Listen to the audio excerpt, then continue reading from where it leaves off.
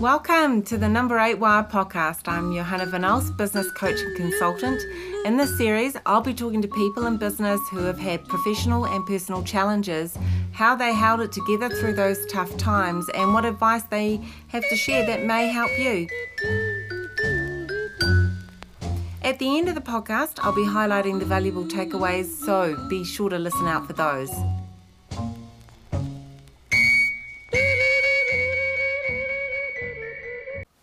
Welcome to another episode of Number 8 Wire. I am Johanna Van Elst. This episode is the extraordinary story of Matt Peters, who in 12 years went from dropout uni student to big-time property developer, Lamborghini owner, parenthood, the GFC, and then bankruptcy, losing $30 million and everything he owned. He's been very generous. He's going to share his pain, his mistakes, but most importantly for you, the learnings he took from that time and how he made his way back. So once again, this is Matt Peters' inspiring story on humility, rebuilding, and finding purpose. Thank you for having me. Yeah, you're welcome. Tell me, Matt, when was your first property purchase? Take us back to that time. What were you doing? Where were you? Actually, I was attending the university at the time, Victoria, and so I think I was probably 19. Some mates of mine had come back up from Otago, and they were pretty messy sort of bunch. They were flatting in a house called at 3 Lower Watt Street in Wellington, and overlooked the water where the ferry came in. So it was a nice position, but it was a typical flat, if you like. And I went to a party one night with them there, and it sort of got out of control. You know, there's a lot of people there, and typical in Otago fashion, you know, couches were getting burned. And hold on, what year was this, Matt? Because this takes me back to the 80s. Are we back there or 90s? Well, the early 90s. Early 90s, so, okay. I'm 47 now, so it was early 90s. So it was a pretty big evening, and lots of people there, and a typical student party, if you like. And I stayed there the night. The owner, I would say she was in her 20s, and the house had been gifted to her by a grandmother, and she turned up the morning after, and you can imagine what she saw, right? It was pretty horrific.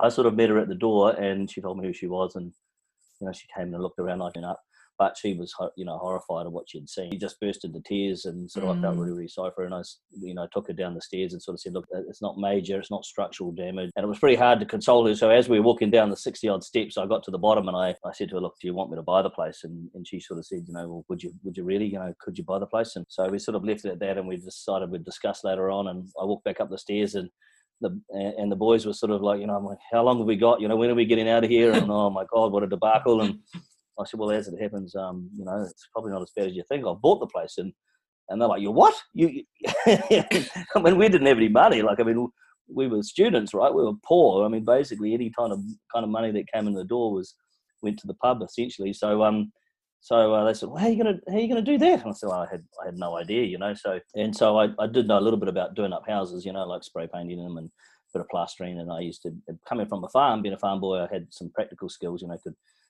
you know, pour concrete, could make driveways, and could make sheds and do retaining walls and all that sort of stuff. So I was reasonably okay on a hammer, but I had no idea about where I was going. And I put an ad in the paper. I remember that to this day, like it was the only thing I could think of at the time, looking for an investor. And an apple orchardist from Hawke's Bay came in and said he'd be the investor, and he came down and met me and had a look at the property, and we went in a 50-50 partnership and did the house up and sold it and made like... Hold on. You put an ad in the paper and someone went, yeah, mate, I'll give you some money. I don't remember what the ad said. I should have kept it, but I guess it was just honest. I sort of said, look, I've got this opportunity. I've got this house. It's in a good area. It needs to be done up. I've got some skills in terms of being able to do it up. I've got it under contract, and I don't have any money, you know, so I need an investor. And yeah, this apple orchardist, yeah, it was quite strange. He replied to the ad and then came down and met me and looked at the house, and I had some figures together, and at that stage I didn't even know what GST was, so you know, so it was pretty rough. But he was my first partner, essentially, in a property deal. Wow, that's just really random. He provided the money, you provided the labour. Yeah, I ran the job and did as much of the work as I could.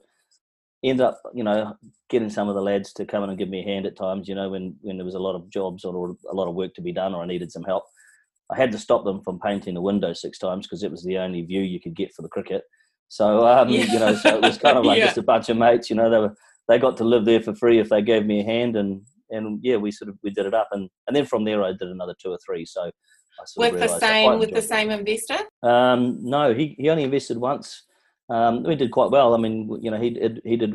I don't know why we didn't actually end up going through it together. I think I took my money and then used that to the next house. What I did is I'd contracted it and agreed a late term settlement. So I had enough money to actually give it a flick, and I think probably borrowed a few of the other boys' money as well. By the time I'd done the house up, I'd sold it before I had to settle, so I didn't need as much money at that. Just to explain it to people, you had access to the place.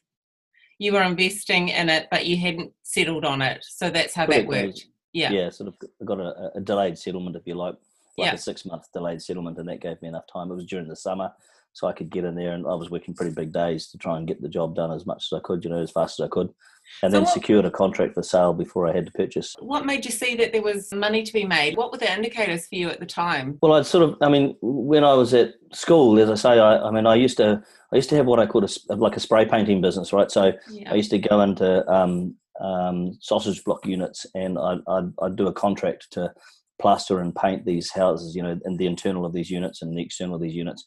So I kind of had a bit of an idea about how to do houses up and that sort of thing.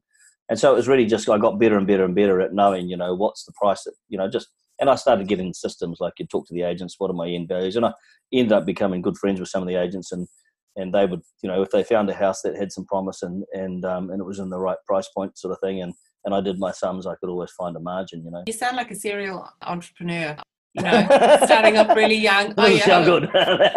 Did you ever finish your university quals? No, I didn't. I did sort of 2 years. I did first year law, and then I was doing history and politics, and I loved it. Like, don't get me wrong, but what happened was that just sort of started taking over all my time. I mean, I remember when I turned up to the exams, and the boys, my mates, just cracked up laughing. What are you doing here, Peters? You haven't even turned up. Like, there's just no way. I actually passed, so I got for my first year law, I passed, and I hadn't been to any of their lectures, but I'd read some of the books, and so but I sort of thought, well, I might as well turn up. I'd paid for the year, so. But that fell by the wayside. Yeah. So moving on from there, you're doing up a few houses. Did you get bigger? Did you get more ambitious? What was your biggest? I was coming back from a do again, a little party, and I met this lady on the street, and she was selling this commercial unit. It was on the corner of Ridderford and Rintole Street in Wellington, and it was quite a lovely old building. In fact, originally it was the old Langham. It was built to be a hotel, and then just as it was getting finished, I think it was in the really early 1900s, 1906 or something, I think it was completed, and the area went dry. So it had quite a sort of a checkered history, and it had been run down, and she was selling the whole building, and she was selling it for like 550,000, and I went through it, and I don't know why, I was hungover at the time, sort of going through this building thinking, I can't afford, I just said to her, look, I can't afford $500,000, and she said, well, why don't you come through and have a look anyway? And we were yakking away, and we got on quite well, and then she said, here's some of the information, see what you got. So I took the information home, and the building was bringing in like a 17% return, which was pretty high. It had its issues, but of course I'd been a handyman of sorts. I could see what the issues were, and I didn't really fully understand the upgrading that were required from an earthquake perspective. But I rang up, I had rang up 2 brothers up from Auckland who were in property, and they came down, and they sort of had a bit of a laugh, and then when they came down and they saw it, they recognised that there was opportunity there, and they put the money up and backed me to do the building up essentially, and I ended up working for both of those brothers in the future, and then I don't know how, but I ended up with this a contract on the old Bob Jones house, which was a 15-storey building across the road from Frankitts Park. It's one of the only 13 or 16 buildings along the waterfront. Yeah. And back then I was paying like 7.5% for the cost of my funds, and this thing was bringing in 11.75%. So I just sort of that's felt pretty tight. Yeah, well, it was like a $10 million purchase, right? So it was a big commercial building, and I was obviously at that stage. I was relatively ambitious, and I grabbed a couple of investors and put $1 million or something together, and managed to secure some funding. And it was called Axon House. It was branded Axon House back then, and I had my office there, and so that was kind of it. We started doing apartments and that sort of stuff, and we were into a full-time, I guess, development mode at that point. And then I moved up to Auckland after I'd finished it. I sold that building. Bob Jones was trying to buy it off me, funny enough, when I bought it, but someone came along and like offered me $1 million more than what I'd paid in 1 year. And so I thought, well, I've made $1 million in a year, and I sold it, but I should have kept it because it was making $750,000, just off the income. So I learned some really good fundamentals through all of that process, some really strong fundamentals. Yeah. Pretty much basically made a lot of mistakes, really. That's all I was doing, was making mistakes. Okay, so what were some of the things you learned at that time, Matt? Share some of those gems with us. Yeah. Well, the first house was my first lesson in the sense that I bought it for $200,000, and then after a period when I got a little bit more experience, I realised that I could have sold the house for $260,000 and done nothing. Instead, I spent $60,000 and sold it for $320,000 and made $60,000. So I spent a year mucking around with it, and all the work and having fun. I don't regret it, but essentially it made me realise that, obviously at the time of your purchase, there are times when exiting it at that point in time may be a better opportunity than doing it up.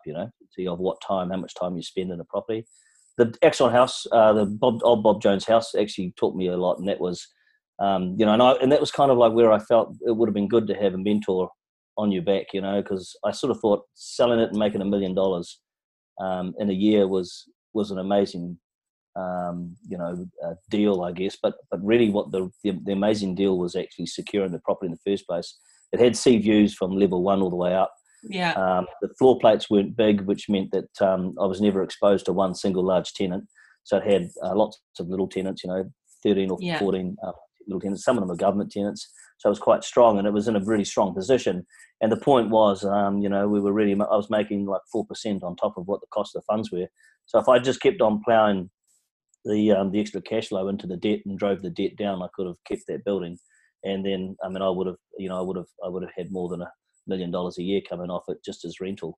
So I guess that the lesson there was there are some things you shouldn't sell, and I sold it, and then I ended up going into apartment development in Auckland, and kind of that was where my downfall was, and building apartments was much more complex than what I was doing. Take us to your peak. I know there's a story here in the GFC. So I just finished Hudson Brown, which I built 132 apartments there. It was on leasehold land, and it was Ngāti Whātua leasehold land down by the railway yards there. But that was another mistake, because the council had passed all the subdivision there, and when we opened up that ground, there was a whole bunch. It was 8,000 parts of lead to 1 litre of soil or something, which Wow. So we found a whole lot of contamination. So that cost, it was about $1.5 million to get rid of. At one stage, the council was saying that we had to send it off to France to get rid of it. So that was a good lesson. You need to try and find out as much as you can what's in the ground. So we'd just finished those, and we'd moved on to another large development nearby. That had been a success. I built the Arena car park, which is known as the Arena car park now. So it was a 530 car park, and I was just finishing off. I guess I had a team of 14 at that stage. The business had grown. I sort of thought I was the man, thought I knew everything, and clearly didn't really know much at all. But I was quite large, and it was at a time when banks were throwing money at you, so there was never a problem in terms of getting debt. Give us a bit of context here. What year are we in? So it was 2008, I think it was. So, okay. 2000. And when we were finishing the build, so it was all up. It was a $200 million development, and I was looking pretty good in terms of my sales. I'd sold enough sales, obviously, to support the development, and then the global financial crisis hit. So we sort of finished the building right on the time when the GFC hit, and what happened was there was $20 million of my purchases couldn't settle. So I had mums and dads and people who had bought apartments, and some small businesses had bought some of the commercial properties that I developed there. And I guess at the end of the development, I had a holding situation whereby I'd owe $10 million on $30 million worth of stock. But with the GFC hitting and $20 million of my purchases, or the value of $20 million of my purchases not settling, meant that I had $30 million of debt and $50 million of stock. So my gearing ratio went from like 30% to 60% at a time when banks were having a real problem in terms of lending money. So that was kind of like the downfall. That was like the beginning of the cards falling to pieces. We had other developments that we were on the go with, and and they lost support as well, and so the house of cards fell down really. What happened? Just slowing it down there for a minute. I'm trying to understand. You've got $30 million worth of debt. Well, what happens is, so the bank, we had the ASB, I think it was from memory. They get paid out first, you see, and so at that time I had like a second tier debt, which is, so you got your bank debt, which is relatively cost efficient, and then we had more expensive debt because we needed so much more equity than I had. We had profits in there of north of sort of $12-20 million, but what happens is it's the second tier debt, which was actually from New York. That was expensive, and the moment we couldn't pay them back on time because we had contracts defaulting, their interest rates skyrocket, and then they eat into your or the equity that you've got in there, and obviously any profitability. And so they essentially, over a period of time, because you can't get rid of them, you can't take them out, and you can't swap them for first tier debt, which is what the plan was. Because if I'd put a bank in there, if I only owed $10 million on $30 million worth of stock, I would have had a chance to have a bank in there, and then the rentals coming in from the units and from the commercial would have paid for, paid for that debt, would have covered that debt essentially. But because we couldn't get rid of the second tier debt, because we had these settlements that didn't happen, they took over the property and took over the building effectively. And so you pretty much lose everything thereafter, and then they go after your PGs and they look for they want to see if you've got a batch and a car, and so everything. I lost everything essentially. So there wasn't anything left. Okay, so no home, no cars. No, I had to sell my batch, which was the hardest. I had a little fly fishing batch down in a place called Harapi in Taupo, and we had to sell that up. But it was pretty much. And then at that point, I had one development, funny enough, and I won't name the bank, but I went down there. I remember going down there, and it was up in Parnell, and there was a big hole, and the fence wasn't really secure, and it was quite dark, and the cars that go down there would have had to turn a 90-degree turn to get around and past this fence. And I started panicking at that stage, looking at what else could go wrong, and I sort of thought, well, if a car goes down there and falls in this hole, I'm going to be up for I'll be up for manslaughter, not just bankruptcy. So I took some steps towards securing that fence. I had some GST money coming in that the bank was expecting, and I passed the GST money to the builder to get the hole filled in. So I saved my own bacon, essentially, just to stop any, I guess really to make the site safe, because the site wasn't safe. And that's when that bank went quite rogue on me, and so after that it was all over. You're going into bankruptcy. Take me through that. What does that mean? Does they come and clamp you on chains, or? No. Actually, they're there to protect you. That was a lesson in itself. And I had some wise heads that at that time that I could actually rely on. I remember calling some people that I had a lot of respect for, and they helped me in terms of, look, it's actually not the end of the world. And in some ways, in fact, Peter Cooper, who had bought the car park, his advice was, look, I think you let it happen, because you're in a situation where it's going to be impossible for you to get on top of the debts. The other point is with the GFC, with leasehold land, the properties that I did own, their values went through the floor. Mm-hmm. And so for a short period of time there, the values went through the floor and the debt went through the roof. So there was just no way I could recover with that amount of debt. So I fought it, and I spent weeks and months stressing and worrying about everything. It was really difficult, hardly any sleep. It was pretty tough. And at that stage, Shelley and I had just had my wife Shelley and I had just had Tom, who had just been born. So we had that as an added stress. I fought hard, worried about everything, and then one day it finally happened, and it got closed on me. And it was a little bit of a relief, actually, because I was really sort of running around, worrying about everything and chasing everything, and not being able to fix anything. I think that's probably that's the most. So you spent your first 10 years of your career or whatever you're doing, and being Mr. Fix It, knowing how to fix problems and having the support to fix problems. So I'd never encountered a problem that I hadn't been able to find a solution to before. And and then of course you've got other people that you're letting down as well. So whenever you go, luckily I didn't know any personal debt, so it was only really the bank that lost money with me, and there was a couple of private investors, but they were bankers as well. So I didn't have any personal debts to anybody, so it didn't hurt anybody personally. But I had my staff, they were doing their best to try and help out. And the last sort of month or two's wages couldn't get paid, and so everybody gets hurt when you go down, and that's probably the hardest thing when you're the leader of the team. You're actually causing all the hurt, and you can't fix it. I think that's really tough. The way that I went into it was I was going to embrace it. It's there for a reason.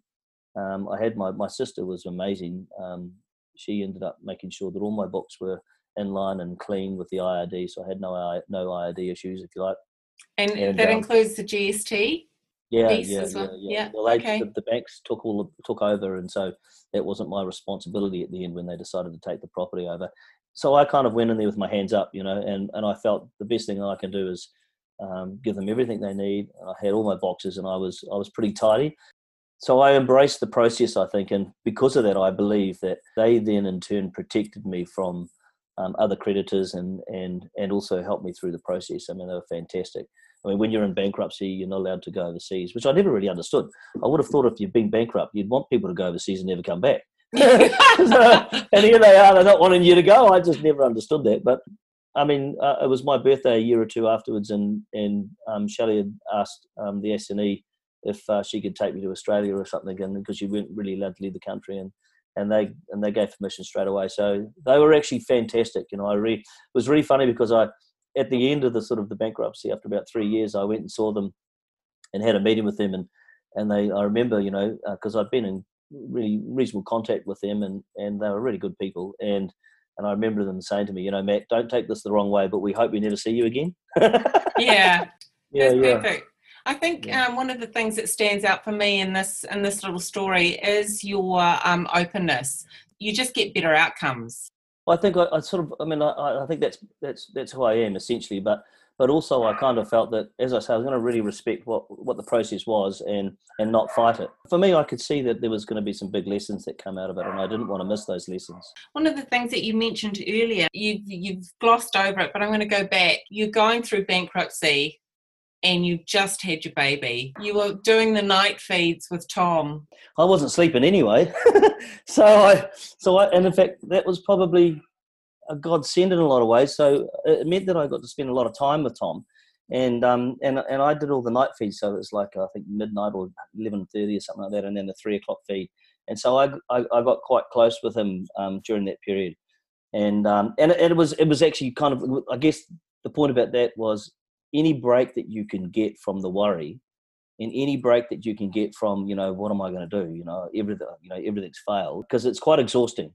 So when you're running around, constantly not being able to achieve anything, I think probably, I remember lying on the couch thinking, lying there after it all happened and thinking, okay, so now this is what depression feels like. But I think if anything, I was just exhausted, And so Tom was a fabulous distraction for that.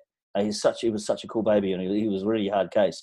And a beautiful little man, and he had reflux, and so we had special milk powder for him. So he needed a little bit of special attention and that sort of stuff. And so I relished that, and so I was a real hands-on dad. And Shelley, my wife, had a business at that stage. She's always had a business most of her life since she was 19, which was a talent agency business. And so that enabled me to sort of be the stay-home dad, if you like. And so and when I look back on those times, they were fabulous. I had a mate who needed some work done on some property, so I helped out with that, and that gave me a little bit of cash, which was good. That kind of helped bring some cash in the door, I guess. I don't know how I survived looking back. There was a couple of papers that needed to be written, so I sort of did a couple of jobs here and there, really, but essentially we were pretty poor, so it was pretty tough, right? Mm-hmm. And especially from where we'd come from, we'd come from pretty good income. I had an Aston Martin, and we'd had Porsches, and we had, I used to have a Lamborghini when I was 32, and an idiot running around in all these, fancy cars. And I mean, nowadays I just drive a Land Rover Defender, and my focus is on my kids and family. So, but back then I was really young, I was only sort of 32 when all of that happened, 33. Mm-hmm. Well, it's easy enough to be seduced into all of those things, and that's what it is. It's a seduction into the superficial, but then, you get confronted with some reality like having your child and bankruptcy, and you re-examine your values. Yeah. Coming back to the bankruptcy, how long does that last? 3 years. How did you get out of that? So, basically you spend a lot of time running around trying to make something out of nothing. I think probably the hardest part through the bankruptcy was it made me realise that, so when I was trying to get something going, people would second guess you. I mean, before bankruptcy, I could lead a team of people and this is where we're going, and no one would ever second guess you, and they'd come along and they'd help you achieve the goal that you're trying to achieve. Okay. When you're in bankruptcy or when you're just coming out of bankruptcy, everybody second guesses you, including yourself, right? So I think probably for a good year there, I was questioning myself and my judgment and whether I was capable or not. So that was pretty tough. I had a mate, Ken Crossan, who's an architect, and he rang me up one day and he said, "Where are you? What are you doing?" And I said, "Well, I'm trying to make something out of nothing, mate." He says, "I've got your office in here. You need to come into the office." He's a great mate, and I said, "Mate, I can't afford an office. I'm lucky I'm affording my rent at the moment. There's just no way, you know." And he's like, "I'm not talking about you having to be charged. You're coming in. You get into the office. You can't work from home. You've got to get back on your feet." And another good friend of mine who's now my partner, I always remember him saying, "Activity breeds activity." So there was just some little tidbits that I sort of hung on to and sort of thought, well, I've got to keep going. There's no end to this until I sort of get out of it. So then I found a pretty good opportunity. Got some other people involved. I mean, I started out again in a sense that I was putting things together, but I was taking a minor share of the property transactions because I didn't have any capital to put in, and also none of the banks would want to bank me. So without that support, it's really tough to get going again. But I think just a slow and constant grind, and then doing a few deals, people having more confidence in you, and every now and again something fantastic comes along, and then people are, the important people are backing you again. And so now my business is in the best situation it's ever been. In fact, I look back on where I was prior to the bankruptcy or prior to the GFC, and my business was nothing in comparison to what it is now. What is it now? It's really solid. It's a solid business. It's not focused on transactions. It's focused as a property business. It's really responsible in the sense that it only takes on debt that it can sustain. So it has I spent a lot of my years sort of, looking at the feasibilities and looking at the profit and focusing on that. I had a creativity side to me where I enjoyed and I loved the creativity side of development. But now I spend my whole focus is on risk assessment, right? So, I spend my whole time looking at risk mitigation rather than the profitability of the business. And and I think, especially in times like this, which is, with COVID-19, my business was really resilient to COVID-19 because of what had happened to me in the past. I think that the lessons that I learned out of going down in my business was the key to my business today. It's kind of what sets me up today, and it is the essence as to why the business is strong. So I look back now. I look back on those tough times. I look back at them with fondness. So I think to myself, in fact, I look at the bankruptcy as almost my last exam. I feel that I'm only now just mature enough. I know I've been in property for more than 27 years, but I only really feel like now that I can say that I'm a mature property developer or mature businessman in that sense. The business today is we're doing. We're involved in affordable. We're involved in some social housing. We're involved in some. We're doing 33 houses up in Snells Beach called Boathouse Bay, which is an architecturally driven beachside development. We're doing 100 houses in Manukau plus another 400 odd houses there. So I'm not really involved in multi-unit structures, but so it's more like a housing and affordable housing, which we love. We're involved in the Kiwi Build, and I like the program because, one, it gives me an exit strategy, but more importantly, my whole team and my design team and Ken Crossan, my architect, who's my mate who helped me out at the beginning there, we're quite passionate about providing great homes for first home buyers. Yeah. We see a lot of the times when it comes to trying to produce affordable housing, people are stripping things out, right? And we're really, our view was we looked at it completely different. I've now got two partners. One of them's particularly excellent with design and understanding design and cost to build, and another partner who's done extremely well in business. So he's done very well, and so he helps us with our capital requirements. And between the three of us, we all have those essential skills to form a good development company. One thing I've taken out of this process, and that is I've actually now realised that you've got to get up for what you're passionate about. You can't Mhm. get up for a dollar. It just Mhm. doesn't sustain you. And the thing is with development, there's a lot of tough times in development. So always trying, and there's such a variety of skills and a variety of people that you engage with, and just basically never ending problems. I mean, my phone, my my my phone when I get a message is, Houston, we have a problem, because that's Yeah. essentially what we deal with, right? But there, and so my view is, what helps me deal with those problems and strive in the business, is the passion, and the passion's got nothing to do with the money. The passion is what's really driving you for that product, and also realizing what you love in the business. Right? You love the we Mhm. love the I love the problems. I love fixing the problems. I love solving the problems, and I love the challenges.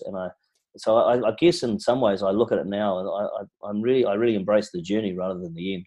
So I never really look at a project as a project. Really, it's just a portion of our business, and it's all the other things that make our business successful and makes it enjoyable.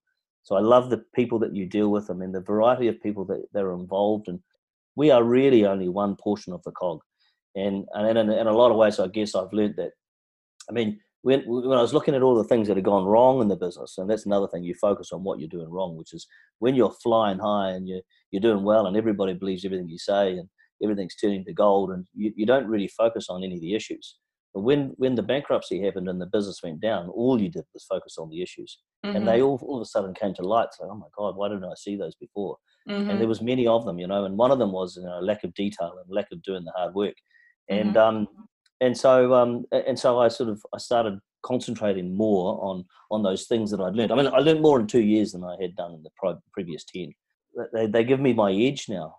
I've had an experience that even the guys that I've got on board now haven't had, and it enables me to think of things and see around the corner that they haven't considered. I think going down gives you it's a resilience platform that it gives you, so you know that you can deal with things. You've been through the Mhm. tough times. You feel confident. I mean, I think in some ways I've got a deeper sense of confidence now than what I had beforehand. Even though, if you look at it from the outside, I was a lot more successful back then. But if I look at my business today, it's much more resilient and it's Yeah. much more successful. But sometimes us dumb blokes, we need an experience before we've actually learned anything. I'm really lucky, and I'm lucky I got it. It was done early in the piece. It takes a lot of energy. Businesses take a lot of energy. Yeah. It takes a lot Yeah. more when you're actually, at the front end of the, I mean, business owners. I've got a lot of respect for any business owner. It doesn't matter what the business is, and you've got to be not only resilient, but you've got to have a huge amount of general knowledge. I mean, I think that's another thing that I have that I can bring to the table. I mean, the guys that work with me now, either from a consultancy role or inside the business or employed by us, they're all specialists and they're incredible. I mean, they're the smartest people I've ever met.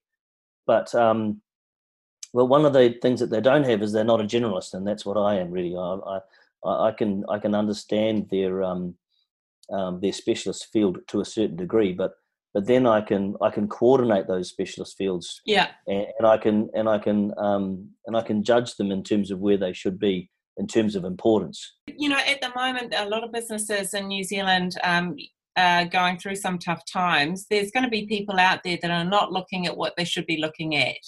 What's your advice to them? What if you were facing someone who was in a similar situation to where you were 12 years ago? What would you be saying them that they need to focus on right now in their business? Well, I mean, that's really hard. It's a good question. It's hard to answer because everybody's experience is really individual, right? It is Mhm. individualized. There's no question about that. But there are common strains that. and Mhm. and and there's lots of things that you could probably take away from it. But my view is that it's natural to have the self doubt. I mean, I Mhm. think I think looking back now, I mean, my self doubt was really quite intense. But I don't think it's one of those things you can't just snap out of that straight away. You've actually got to go through a process before you regain that confidence in yourself. Mhm. So I guess don't be urgent about it. Don't think it's never going to happen. It will, but you've got to give it time. You know, if you use the word authentic, if your confidence moving forward is going to be authentic, then you have to go through the process and accept the fact that you are going through a process. But it Mhm. is just a process, and I think probably embrace it. Like, so you've got to find the gold nuggets through that process. I know it's difficult because I mean, sometimes I had no sleep, and you're so worried about things you couldn't even see. I literally couldn't see in front of me. But I think that is again part of the process, And I look back now, and I look back on the tough times, as I say, with fondness, because without them, I wouldn't be who I am today. And so I guess what I'm saying is it will pass. It has to go through that process whereby, you've taken those learnings, and you have a deep and meaningful understanding about what they mean to you. And that's what you will take moving forward. Mm. So, what helped so I you? think in What some ways helped it's you to move essential. forward, Matt? Just, what are some I of think those? probably Was it a? maybe Mm, I do. I probably think it's, I think it's maybe my upbringing. It's my personality, right? So, my personality is to drive forward. So I kind of think that's a natural trait potentially. mm-hmm. Um, Did you lean on anyone? I'm sure I lent on my family, of course. My wife would have carried, looking back, she would have carried quite a lot in terms of my frustration. And there wasn't any anger in the house or anything like that. And the kids never. I think Shells and I have had 2 arguments, and I think one of the kids told us off. So that didn't happen. That didn't manifest itself into anything poor in the family life. But she would have taken the stress on, she would have carried the stress. She obviously clearly carried the financial burden with me. So in that sense, Shelley was a big part to play in all of that. Did I lean on anyone? Not really. I think I was also the kind of person that, not too proud, but I sort of dug a hole a little bit and kind of sort of felt that I had to sort it out. Mm-hmm. Having my mate ring me and say, "There's a desk here for you," that was one of the best things, actually. Like, having people around you, Mm-hmm. I think, is really important, because at one stage I was just working from home by myself, and that's actually a bad place to be. So if you were ever going to do something, you've got to get yourself back around people that are doing stuff, around the positivity, and that's natural support in essence, right? Mm-hmm. So I think that's really important. Mm-hmm. Don't try and dig yourself out of the hole. You don't have to ask anybody for anything, but just being around people, I think, is quite important. I think that's really great advice, because it shifts your mindset. And if your mindset shifts a little bit, you get a better perspective. And with perspective, you can make clearer decisions. And I think that makes the difference. And then Yeah. from that comes positivity, and you can't achieve anything without positivity. Yeah, You no. can't conjure up positivity just out of the blue. It's got to come from within. Mm-hmm. So I guess small steps, and understand it's a process, and don't get too frustrated in the sense that it's not the end. It's actually, funny enough, I feel like for me, what I thought was the end was essentially the beginning. That's a great way of looking at it. I've got another question for you.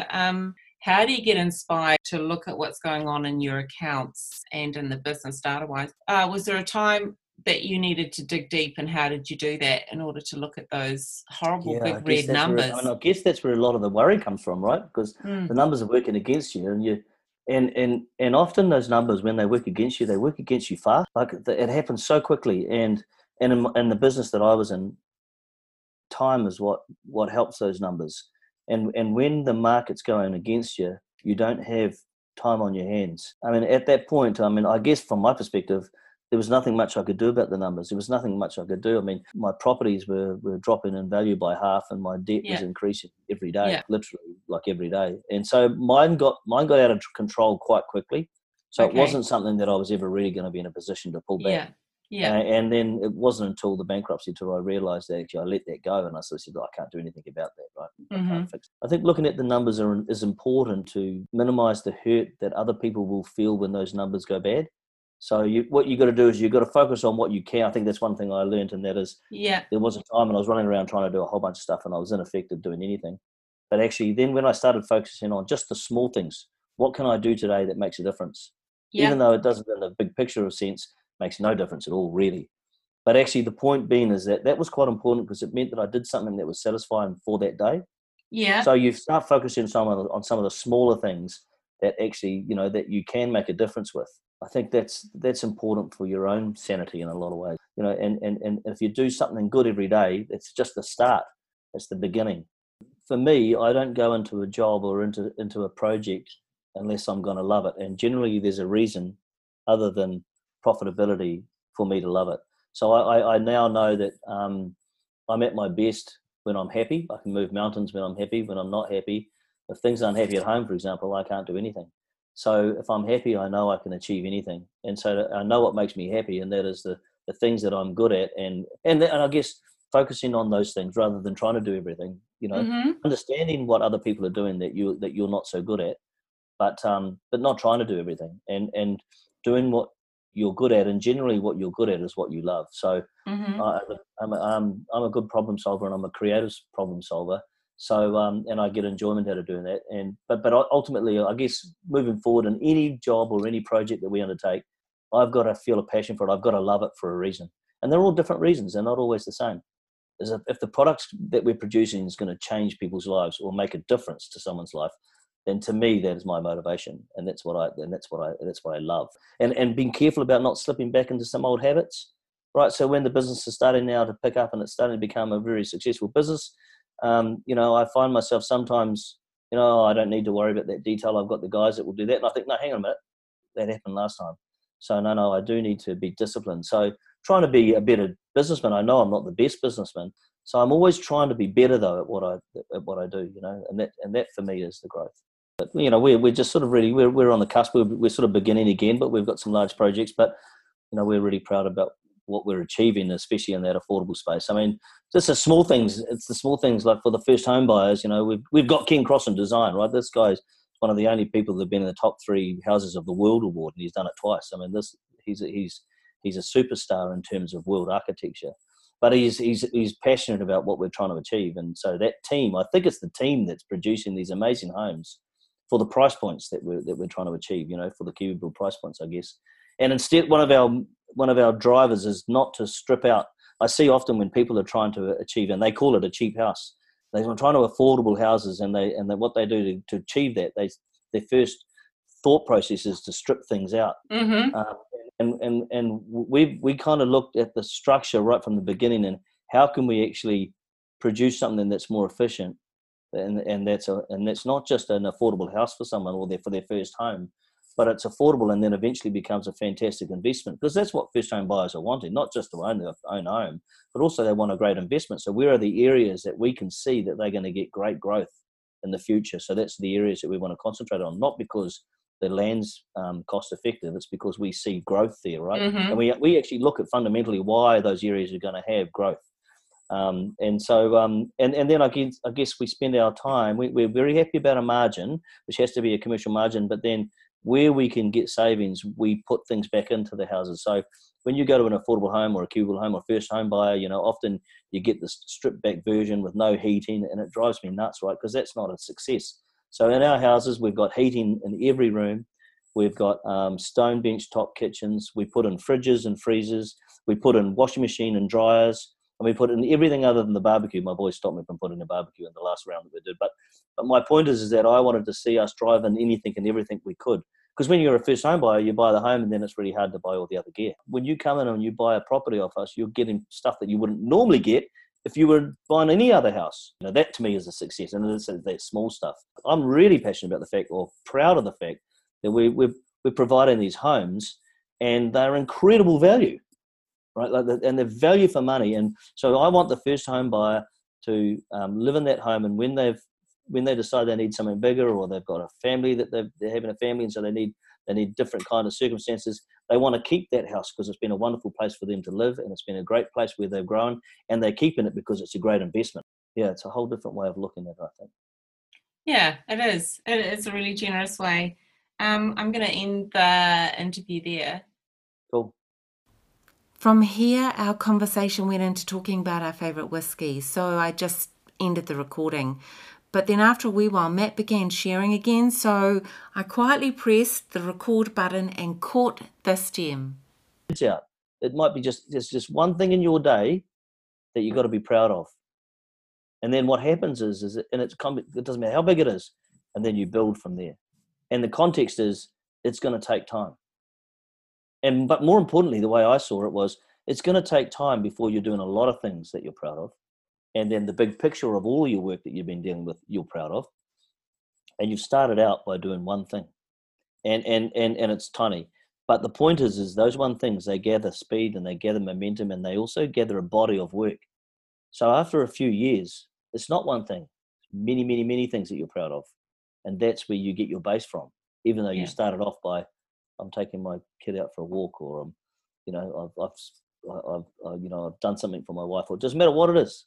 Yeah. I've managed to do there was a couple of small things I was able to do in the business, for example, that helped out people that were experiencing pain, and it affected me personally, but I did it because it helped their situation, and that's what made me proud. So you just got to find one thing that makes you proud of who you are, and it starts off small, but over a period of time, you've got a body there that you can stand on. It gives you a plinth of who you are. Yeah, perfect. Great advice there, Matt. Listeners, if you're looking for a good quality home in the Auckland area, go and see Matt and his team at the Avant Group. That's AVANT Group.co.nz. They've got a multitude of projects underway that could be of interest to you. Once again, I'm Johanna van Alst, business coach and advisor. Thanks for listening to Number 8 Wire. Take care.